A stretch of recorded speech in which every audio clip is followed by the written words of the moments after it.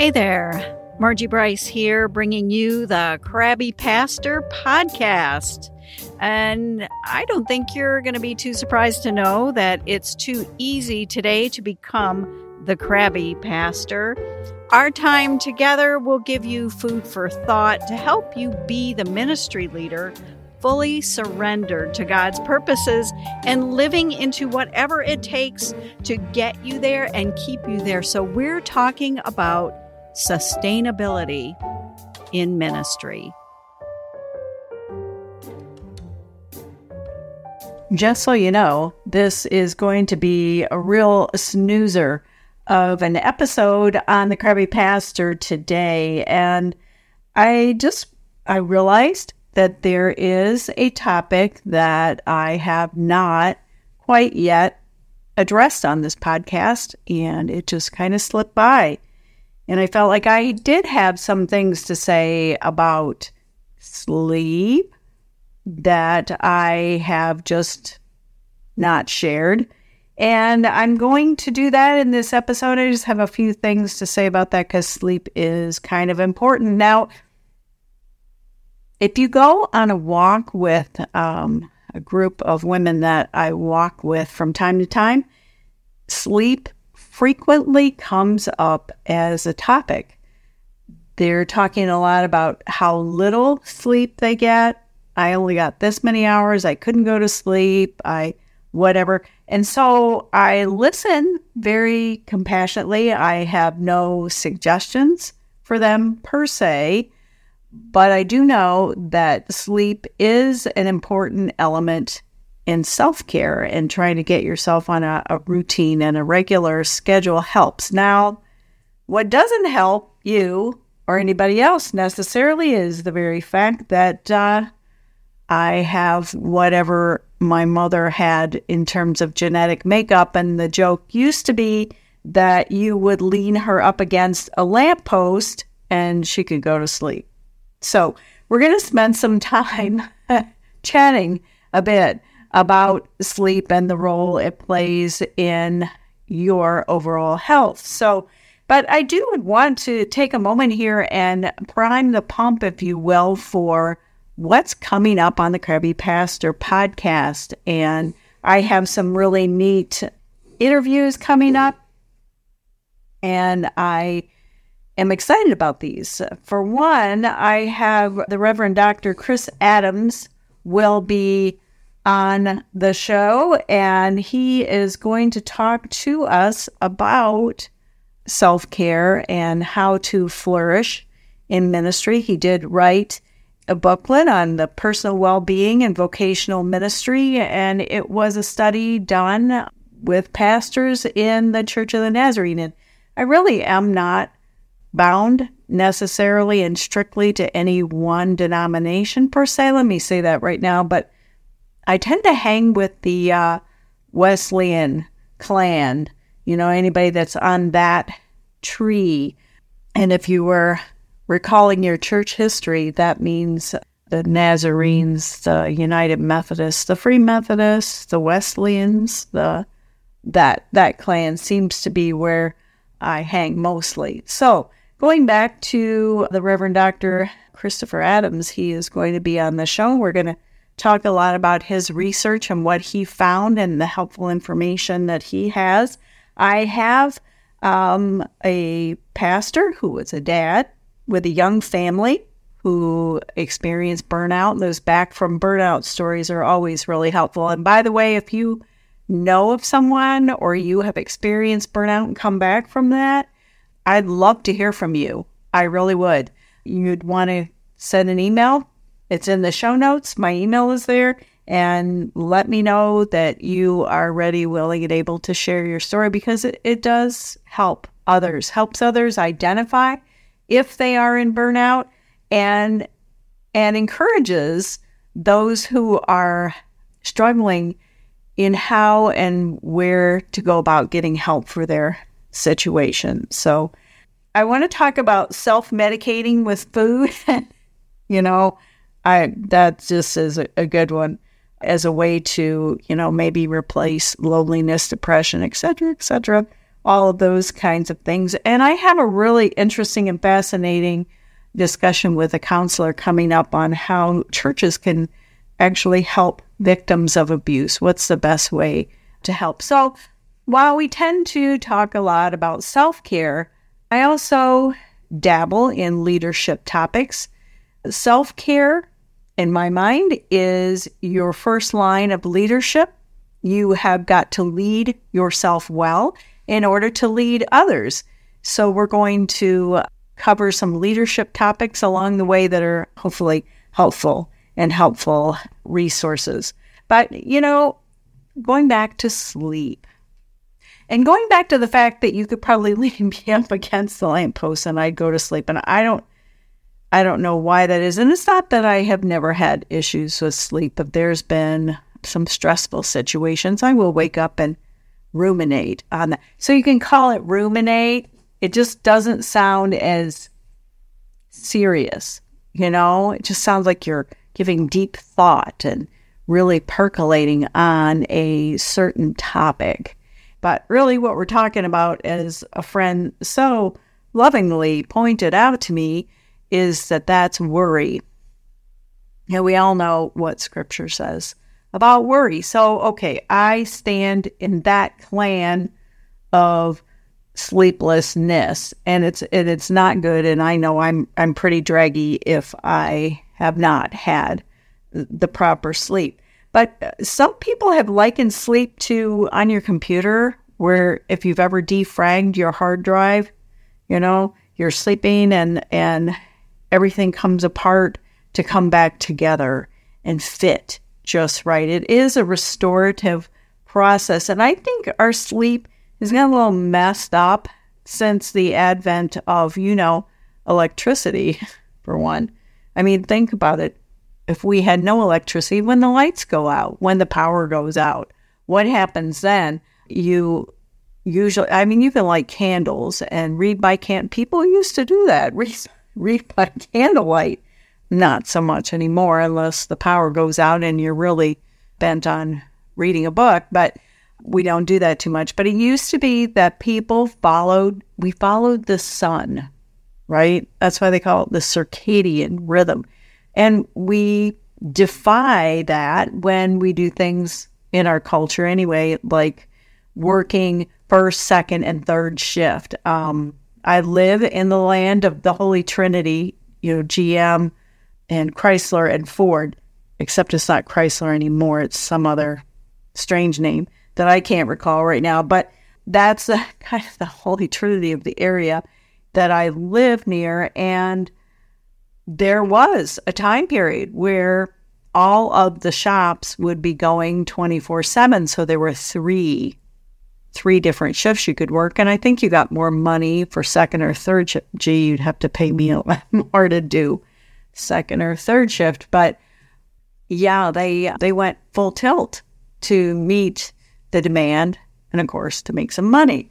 So, we do not live very well into our circadian rhythms. We have electricity. You can stay up all night and either binge out on Netflix or play Candy Crush on your phone or a lot of things like that. You can do that if you so desire, but it really does not help cultivate a regular sleep routine and pattern. And that's really where you want to go with it.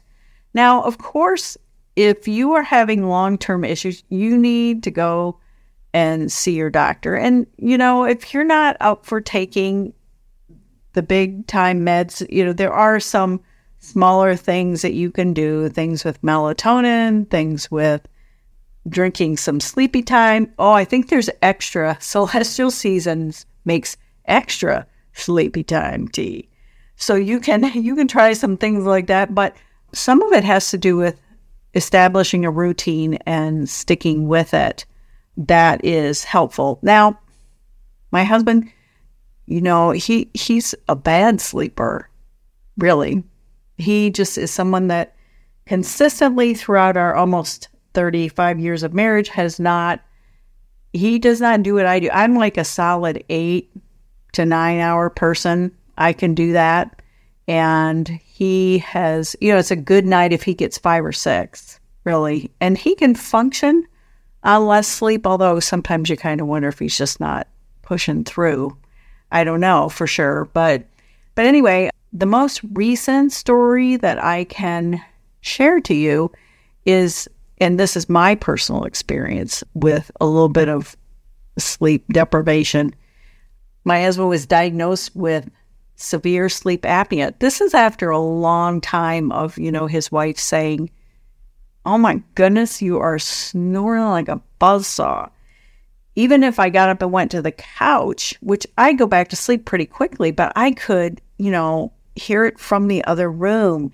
And boy, if that wakes you up, if you decide you're going to tough it out, and for a while I was doing earplugs until they started annoying my ears, but there's nothing like the sudden jolt of becoming awakened by the buzzsaw that is, a foot away from you.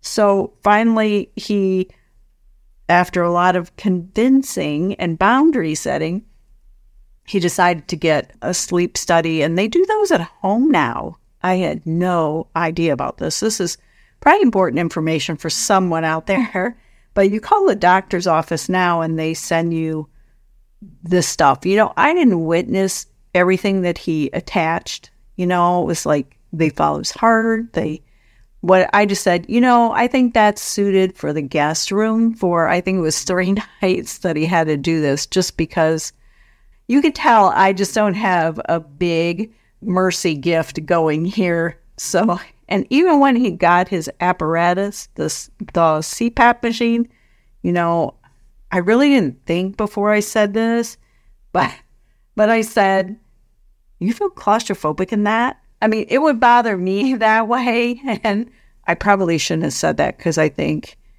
that sort of planted a seed that I did not intend to plant, and it's enough for people that get and win a CPAP because they flunk their sleep study.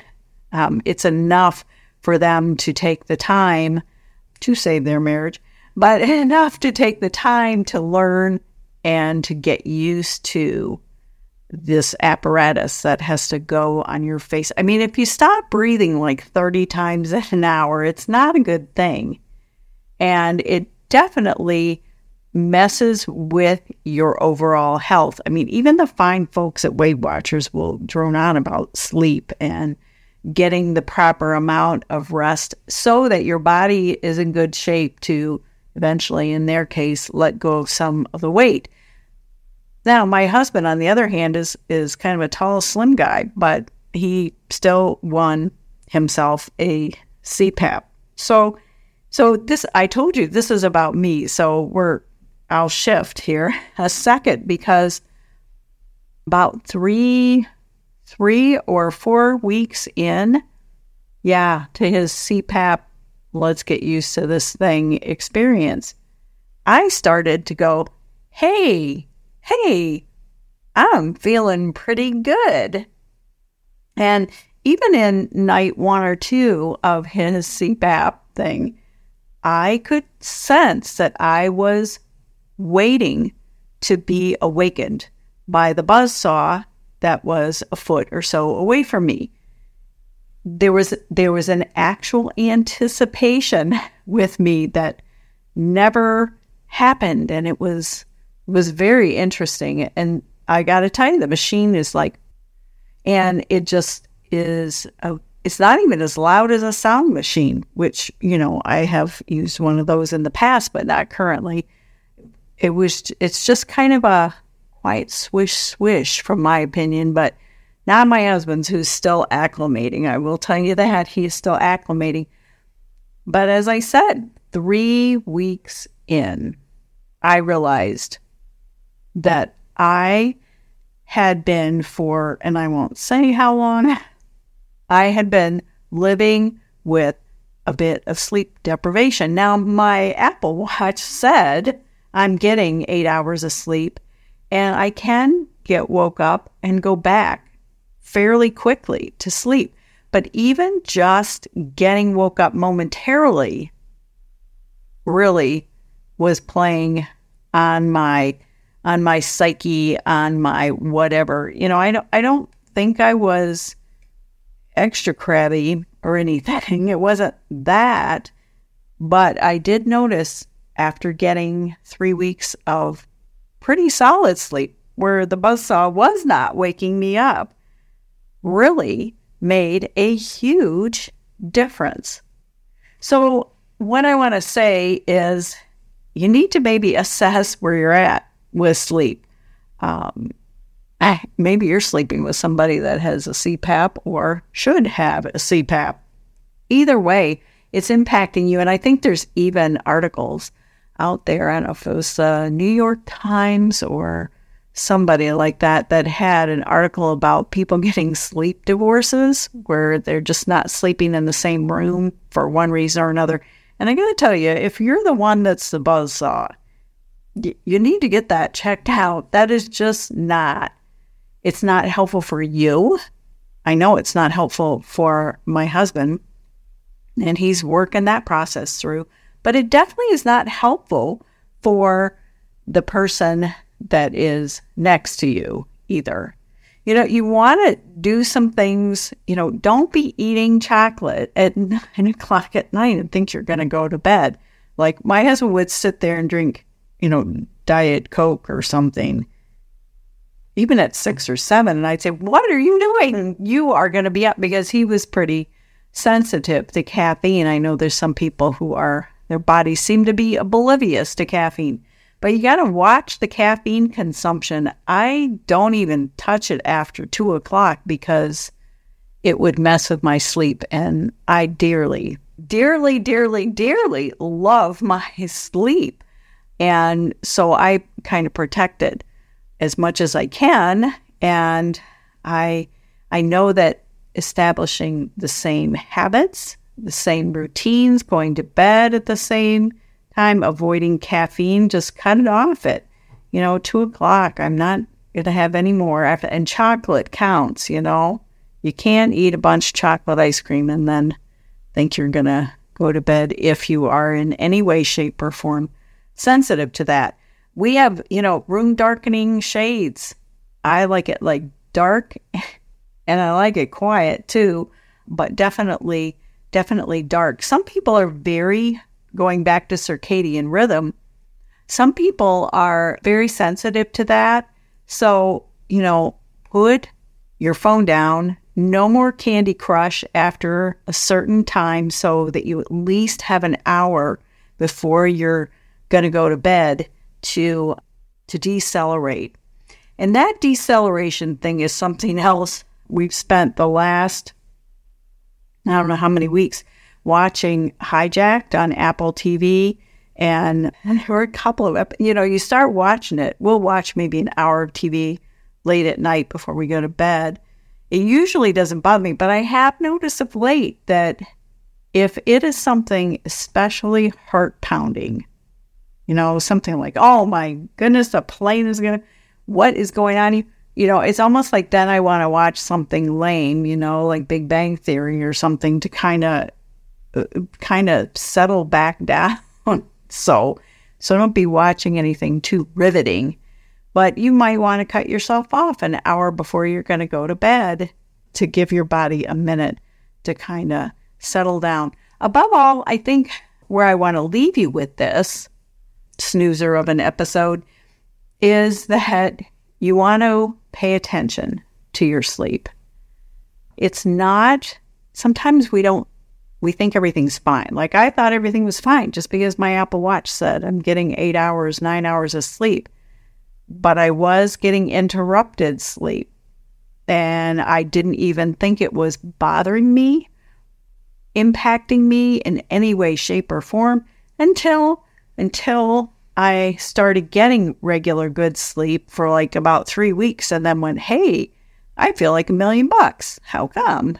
And then it kind of hit me that I was being impacted by the buzzsaw a foot or so away from me. And so he's still working through his sleep issues. You need to look at your sleep and really consider what needs to be done to guard it, to protect it. so that you can be the best version of yourself that you know how to offer to other people. And I think that lines up with God's intent for us and our desire to offer God our best as we go through our day and as we seek to be the people that God has called us to be. So go evaluate your sleep, how much you're getting, how much you're waking up, whether you need to seek some professional help to bring it under control or in line or in such a way so that you can then get the kind of rest that you need. The Crabby Pastor podcast is brought to you by Bryce Coaching, and I connect with ministry leaders and help them when they are stuck, help them when they need to know what their next steps are, and just a journey with them, which is a type of self-care, actually. But this podcast is also brought to you by Bryce Glass Art. You can find that on Facebook. So when I am doing this podcast, it is paid for and sponsored by the glass articles that I make and sell and the coaching that I do. And it is my privilege to call you to radical self-care so that you can go the distance with God. Hey, thanks for listening. It is my deep desire and passion to champion issues of sustainability in ministry and for your life. So I'm here to help. I stepped back from pastoral ministry, and I feel called to help ministry leaders create and cultivate sustainability in their lives so that they can go the distance with God and whatever plans that God has for you. I would love to help. I would consider it an honor. And in all things, make sure you connect to these sustainability practices, so that you don't become the crabby pastor.